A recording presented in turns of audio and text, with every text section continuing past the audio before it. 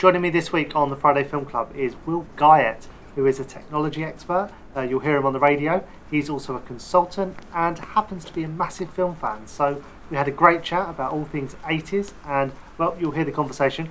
So give us a follow, listen to the podcast, and remember to leave us a little review as well. Hope you enjoy.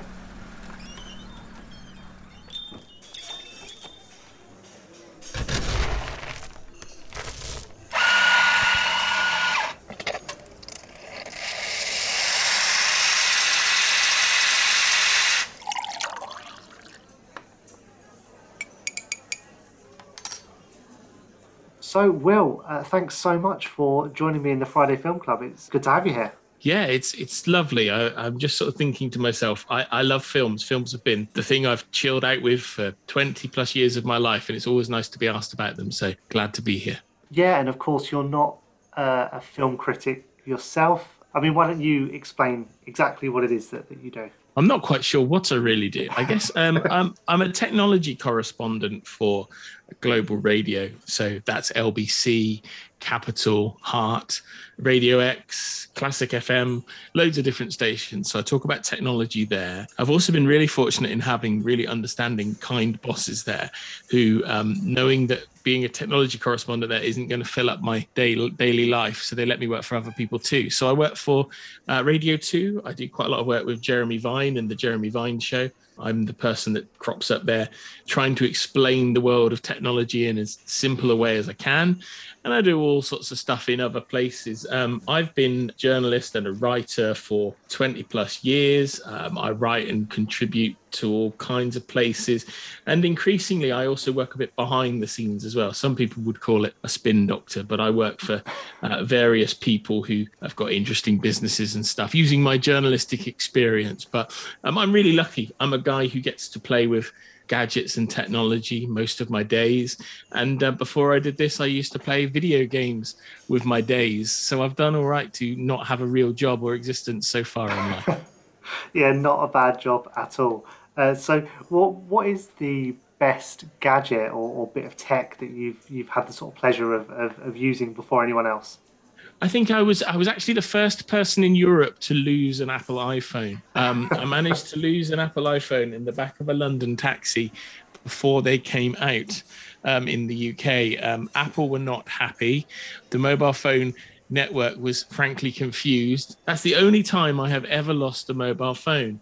And it was one that wasn't out and was being loaned to me. But I think we forget and take for granted now how much of an actual game changer the iPhone was. It was so different to anything else at the time, and it just made using devices easier. And Google's Android software took a lot of leanings from Apple, and Samsung have followed, and phones have been transferred as a result. But that, I think, and I was actually, I'm that old. I was around as a journalist when the DVD player came out. And for me, that was a real game changer. Yes. And I find it really sad that we're at a point now where the industry has evolved so much, quite naturally so, where everything's now streamable, that DVDs themselves are becoming sort of collector's items. Well, I'm talking to you today from my studio, office, shed, arcade. I'm not quite sure what it is, but on the other side of from where I'm sat, I've got about 1,700 DVDs, Blu-rays, and everything. Because for a long time, in and around the places I worked, if I wasn't being sent the films, other people were, and I was always very keen to hoover stuff up when nobody else took it. So it's a really interesting thing in that I still buy quite a few. If I buy anything, I buy the Ultra HD Blu-rays, because the quality, the video quality, I'm a real cinema nerd. So I use a projector, and I've got a nice big TV and all of that sort of stuff. Visual quality more than sound is something that really engages me with film. And there is still a discernible difference. And I'm not one of these people that, by the way, subscribes to buying $6,000 connection leads and all of those sorts of things.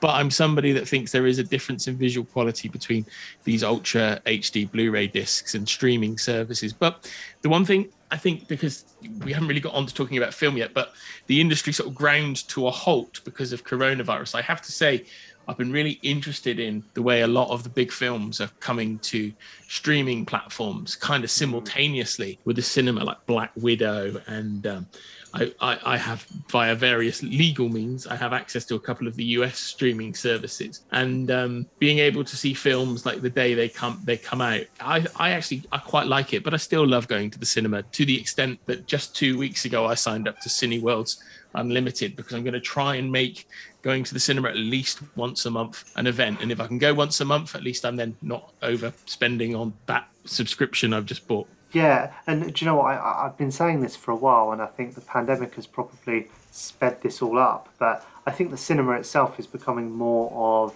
a kind of event experience, like it used to be back, way back in like the 50s and 60s. Because more often than not now, if people want to watch a film, they can via whatever streaming service that it's on. And I think that everything's really changed massively. And I think it's been on the cards for a while because streaming services have been around for a while. But I feel like COVID has just massively and irreparably changed the film industry. Yeah, and technology's done a lot for that. And I can't believe the first film I'm actually going to mention by name in the podcast is Paw Patrol, the movie.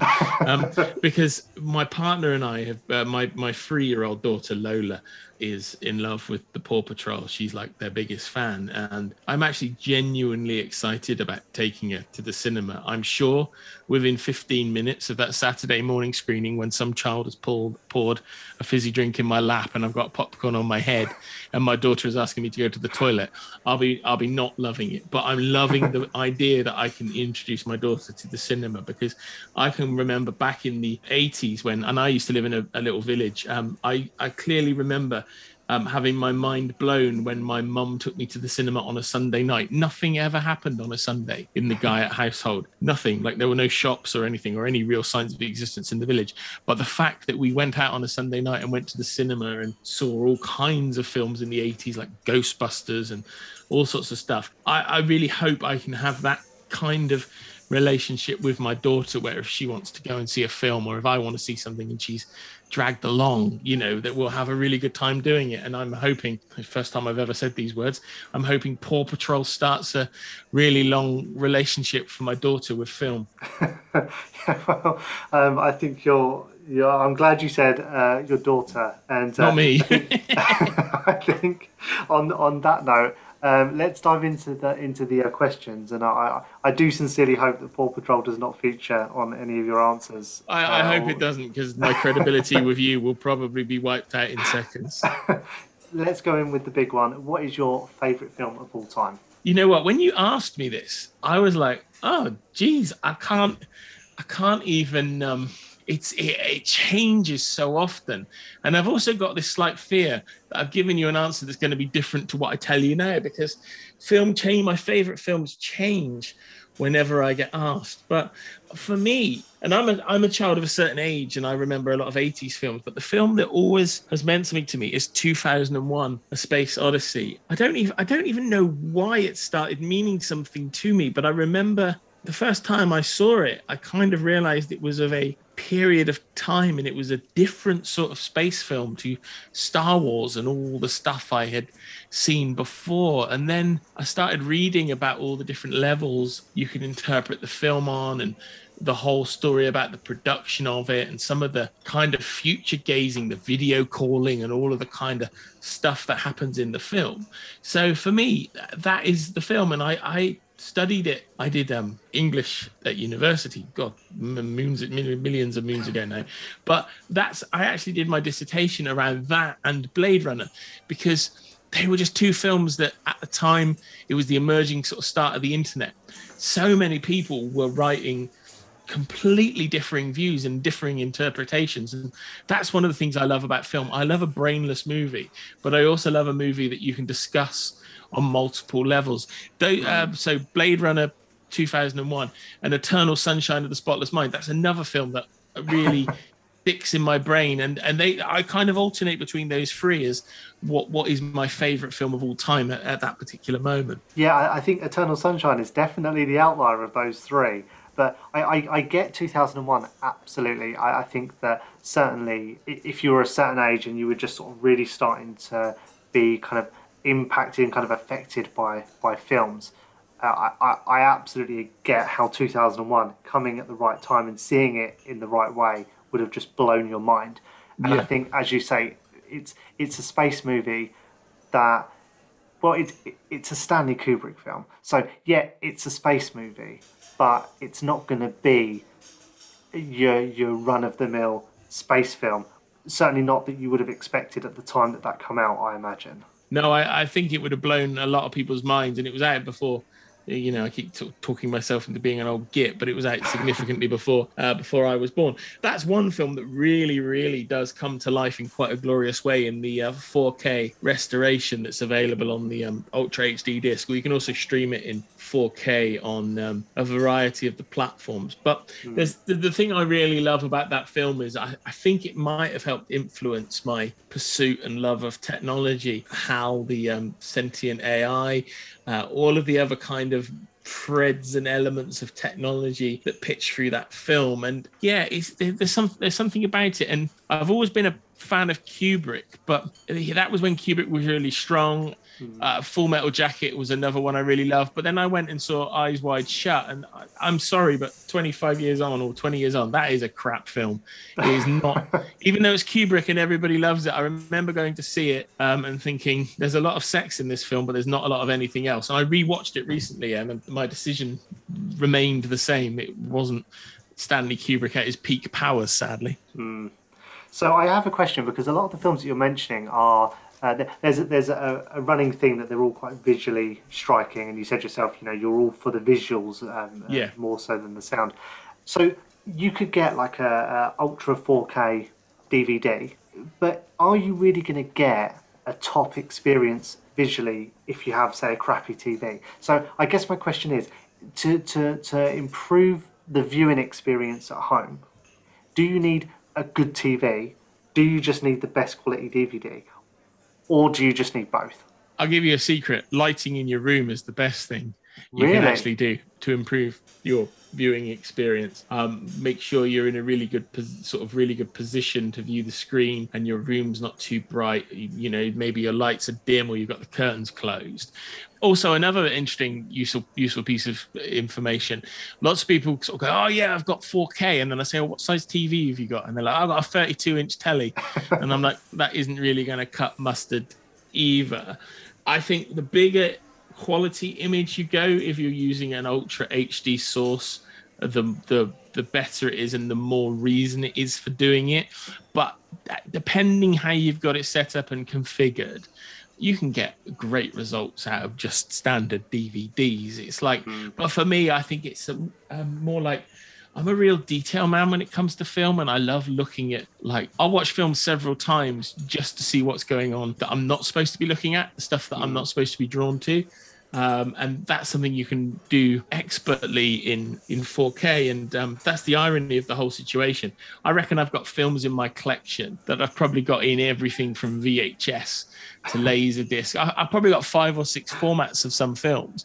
Yeah. But watching a film in Ultra HD, the detail really comes alive, and it brings a strange feeling of freshness to a lot of films, apart from Lethal Weapon, which looks like an episode of EastEnders. And that's I've never understood quite how that's happened. But in Ultra HD, it looks awful. And it must be something to do with how they restored it. But that's the only film that I've looked at and said, this looks worse in higher resolution. Well, on the subject of bad films, what is your least favourite film of all time?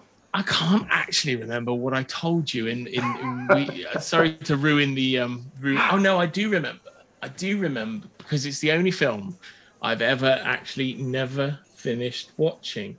And I remember the night quite clearly. A good friend of mine and I went to see Batman and Robin, having loved all of the Batman films to that point. So that must have been the fourth Batman film in that sort of run. And as the world's biggest fan of Arnold Schwarzenegger, even Arnie couldn't save that film. And I just remember it jarring really badly with me, even though I love the kind of camp Batman from the 1960s, the TV series. It just smelt really off. Like, George Clooney wasn't a good Batman. The story wasn't good. It was cheesy. It didn't feel as... because I remember how even though I was only like 11 or 12 at the time, that Batman, the Burton film, was just game-changing in how it sort of appeared and the story and the development of characters. And I just remember seeing Batman and Robin, and I think we left to go to a sixth form party. That's how old I was when that was happening. But it was just like, it was really naff. And I just remember I've still never gone back to it, even though I randomly quote lines from Mr. Freeze, Arnie's character, to my friends in various chats and if we're online gaming. I've never gone back and watched it because I was just hugely disappointed with it. Yeah, I think Batman and Robin was the point at which the Batman franchise really seemed to lose its way. And I think when they were making that film, I imagine all the execs got in a room and just thought, okay, who are the biggest names right now that we can cast in this film? Let's get Clooney. Was it Alicia Silverstone? Yeah. Let's get Schwarzenegger. And it just didn't really gel, did it? And then they tried to get the kind of campness of the original Batman, and it didn't click. Liam, you've hit the nail on the head in that they all sat in a room and said, hey, we've got George Clooney, we got Arnie, we've got Alicia, we've got a hit on our hands here. But no matter, actors do not necessarily make a great piece. And I just remember, like, there's some really crap films that have got redeeming features for me. Like, I know lots of films that get absolutely slated. I'll sit there and go, actually, I can sit and watch a Steven Seagal movie if I'm in the right frame of mind. But nothing, I don't think I've even ever bought it. I've got lots of films on my shelves I keep meaning to watch. I don't think I've got a copy of Batman and Robin anywhere in the cupboards. Yeah, I think it's definitely the weak link in the Batman series, and I think that would be quite a popular opinion. I do think, though, the only saving grace of that film is just how 90s it is. I think everything about it just screams 90s to me, and I do kind of like that. Got a touch of nostalgia to me, but you are very true. In the bits I've randomly seen, normally on German TV, if I'm working in Germany, bizarrely, it does have that sort of very, like, you can instantly tell that the Batman TV series is a 60s thing. You can definitely tell that film is a 90s movie. Yeah, it's interesting that you say that. I hadn't really considered that, but you're completely right. Yeah, but a top contender for worst film of all time, or certainly least favourite. Worst film maybe is a bit of an injustice, but okay. So if you were to make a biopic of your own life, what genre would it be, and who would you cast? I jokingly said in my message to you, crime. I don't know, really. It feels weird talking. It feels weird talking about yourself. I don't know. No, because I'd feel really bad if somebody comes on and says, mine's going to be comedy because I'm really crazy. I'm zany. That would be a bit embarrassing. But I don't know. No, this is actually probably the hardest question I've ever been asked in my professional career, because any answer I can think of is a bit naff. I don't know. Because my life's not interesting. I don't think my life's interesting enough to be a film. Oh, dear. You're not the first person to say that. I find it surprising. A lot of people are very negative about the dramatisation of themselves. Yeah, I don't think anybody will be queuing up to see the film about Will Guyatt. I've got to be brutally honest. I don't even think my partner and daughter would be if it came to the screens. I was sort of thinking, who would I cast in such a film? And then I thought the bloke who played Tony Soprano was pretty cool. James Gandolfini. James Gandolfini, but great choice. I don't think Gandolfini, A, is dead, and B, I don't necessarily think he could do a run at my accent, but maybe he could because he was an incredible actor. So yeah, I don't know. I'd say crime, but in case the police or authorities are listening, I've never really done anything to break the rules, I promise. I think, though, if you're going down the crime route, then James Gandolfini, proven in that genre. Okay, we'll look over the fact that he's dead, but I think great casting. Absolutely great. Love that. Breaking the sequence of your podcast, I am supremely excited about the new Sopranos prequel film that's coming out. And they've got Tony Soprano being played by Gandolfini's son. Now that, having seen the trailer to it, is the type of film I'm ready for right now.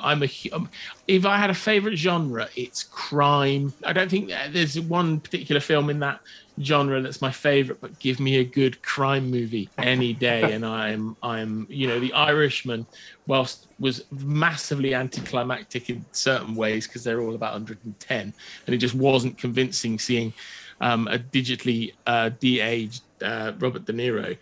There was still something wonderful about spending 4 hours in the companies of some actors will probably never work together again. Absolutely. I do enjoy a good crime film. It's not my go-to, but so it has to be top notch. But there's definitely something to be said for when they get it right.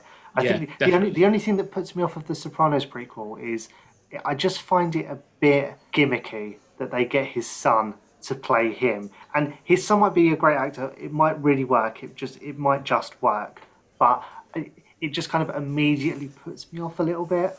Now, if this had been launched 6, 7, 8 years ago, I'd be with you in saying this is a total gimmick. What are they doing here? But they have waited long enough.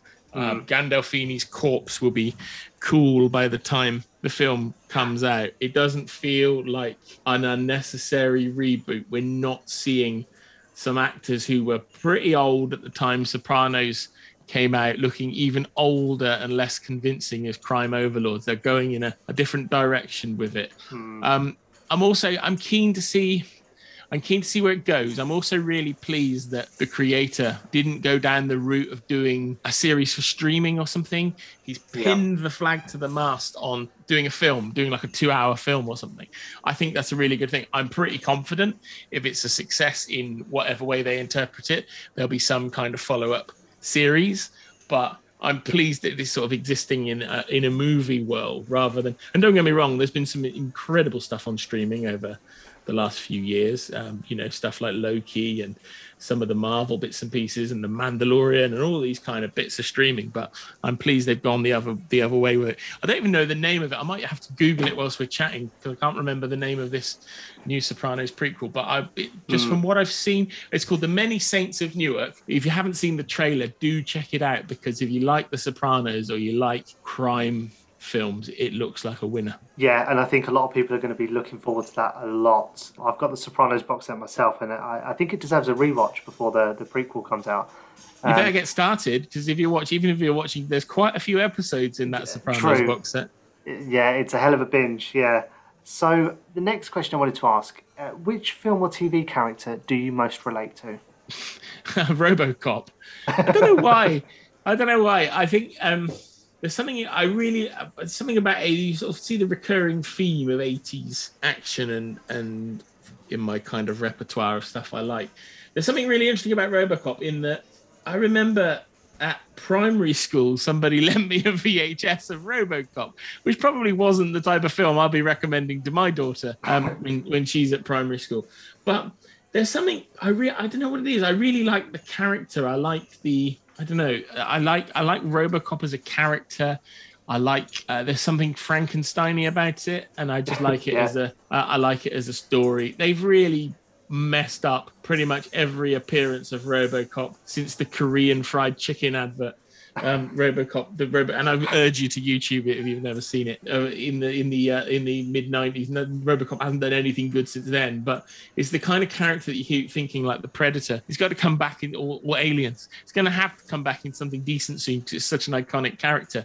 But nobody seems to know what good type of film to make with the character. Yeah, and I'm going to drop a link to that video if I can find it. I'll try. It's worth looking because RoboCop is a regular in lots of foreign TV adverts, but the Korean chicken one is almost as good as Donald Trump advertising the Trump steaks. They're the greatest steaks you've ever tasted, apparently. Yeah. Right. Well, I'll watch out for the Korean RoboCop chicken advert in the show notes. And I've got to say, as far as relatable characters go, we've had Friends, we've had British comedies, we've never had Cyborg Vigilante before, so that's. but RoboCop has directives. RoboCop is quite principled because he's been programmed by the people at OCP, and he's following a set of instructions, and I guess a part of my life is following a set of instructions. But then on the other side of it, yeah, RoboCop as the sort of ultimate figure of the American 80s is something that really appeals to me. I don't know why. Maybe it's a strange thing. I've never really questioned, since you asked me these, I'm sort of really deeply questioning some of my decisions on what films I like, and you're responsible for that. Yeah, you're welcome. So I guess in keeping with our very 80s theme in this episode, what is your most nostalgic film? Yeah, I've got... this is also another one that varies. If I've got a bad case of the flu, there's always films I gravitate to when I'm not feeling so well. I think Commando just sticks in my mind because it's another of those random VHSs that was available. Jeff Connor's older brother had the VHS of that, and one holiday, probably late 80s, I just remember seeing that film and like being really impressed with all the weapons and the muscles and killing the henchman and ripping the seat out of the car and all of the kind of things you get in a film like that. And there is something, I have to say, I really love watching a film that I can just let flow over me, like washes over me, like you don't really have to engage with it. And that is a really good example of a film that licks along at some pace. Yes, it's 80s. Yes, it's dated. Yes, it's cheesy. Yes, it's Arnie. But it reminds me of a period of my time when all the big releases were on CBS Video in the big video VHS cases that my friend's older brother would rent, and we would watch at his house. And, you know, it's a period of...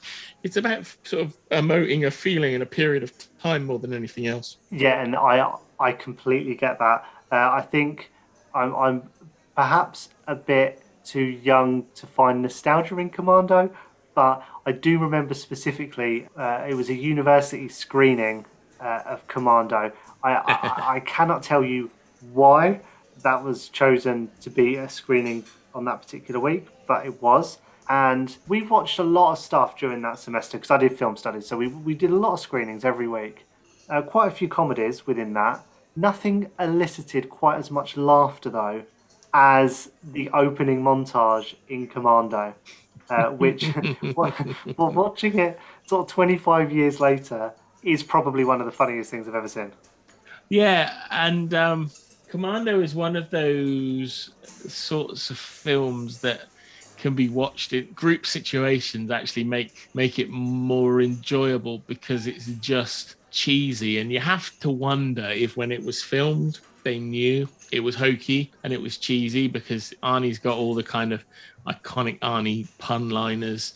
You know, you've got big explosions, men flexing muscles, typical 80s portrayal of female characters. Not that I'm saying that's acceptable, I'm just saying it's archetypical of the 80s, and it's a film of a particular period of time. But I have to say, it's also one film that I've always looked at and gone, I can't believe nobody's tried to remake it with like Dwayne Johnson, The Rock, or Vin Diesel, or, you know, maybe even try and like sort of a reimagining with like Ryan Reynolds or something. I'm surprised nobody's done it yet. I think you could probably say that about every single Arnie film. Why have they not remade that with The Rock? Like, I think that may have been the plan at one point with The Rock, till people realised he was potentially bigger than that.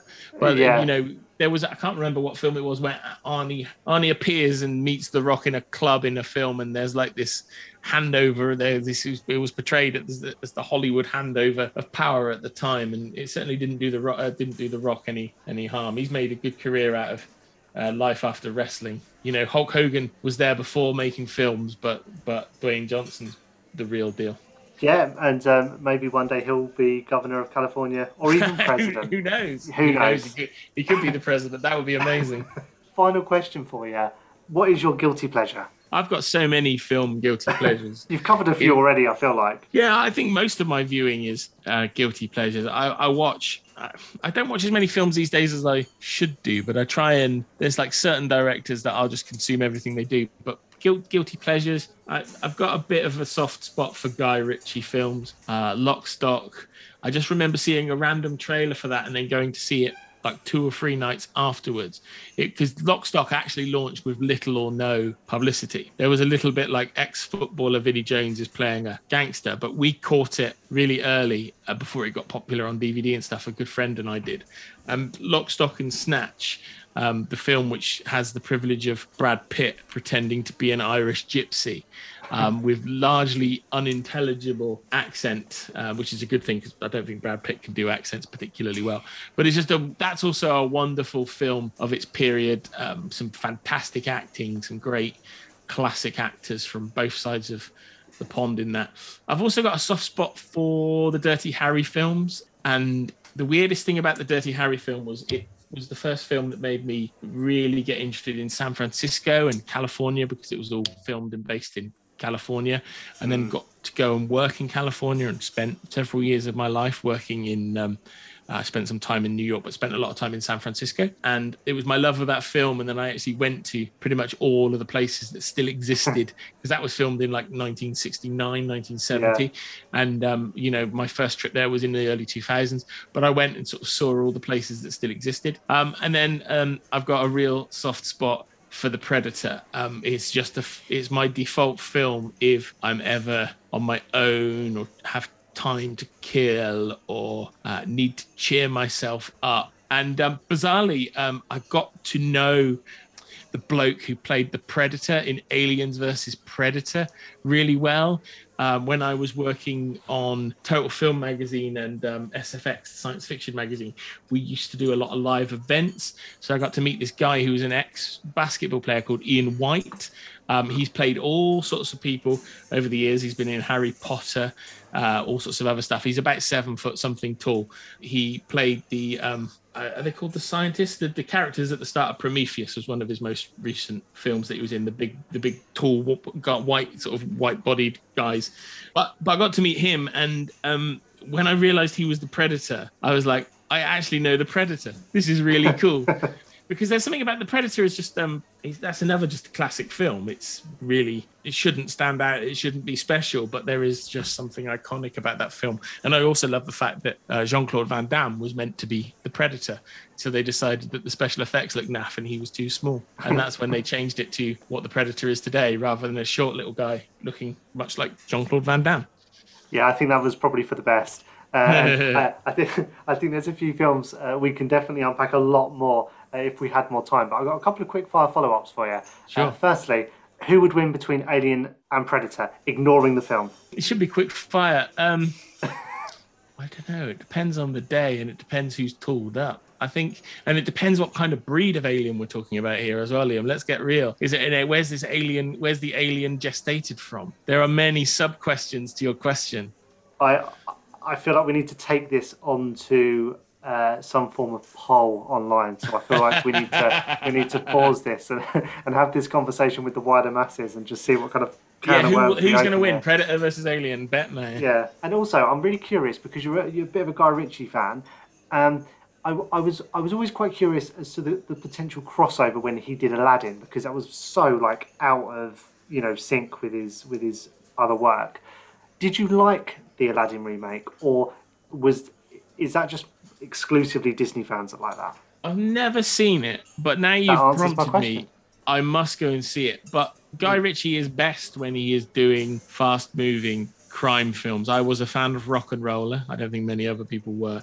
And I loved The Gentleman. If you haven't seen that recently, it's around on all the streaming services. Hugh Grant is incredible in that film. And that is also a phrase I thought I'd never be saying on a film podcast. And I have to say there's some great choices there. And I feel like we're going to need to get you back for a sequel at some point, because there's a lot of food for thought. And I feel like we're only touched the surface of the conversation we could have about film on this show.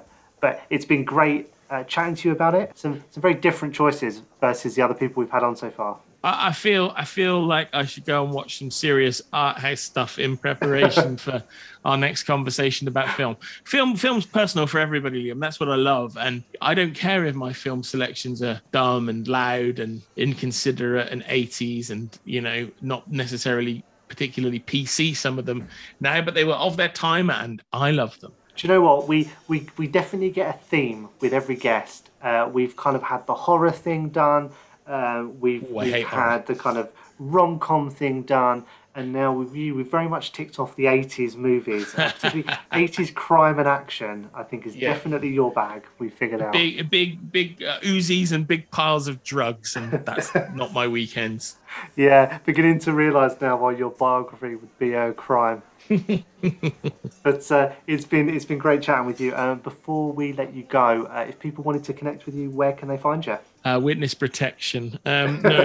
So you can find me. I work for LBC, the radio station. You find me talking about technology there.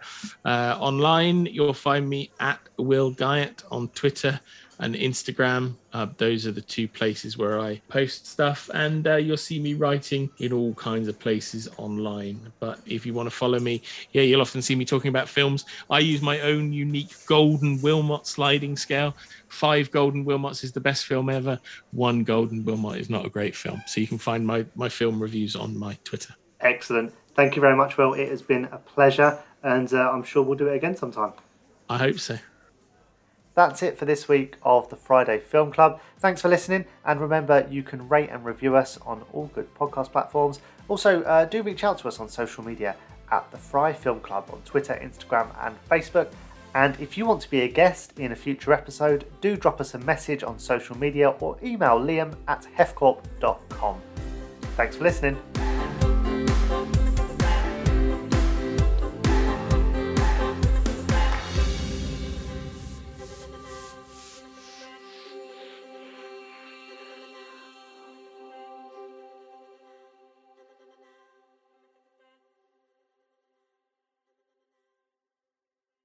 Thanks so much for listening to the first season of the Friday Film Club. I hope you've enjoyed it.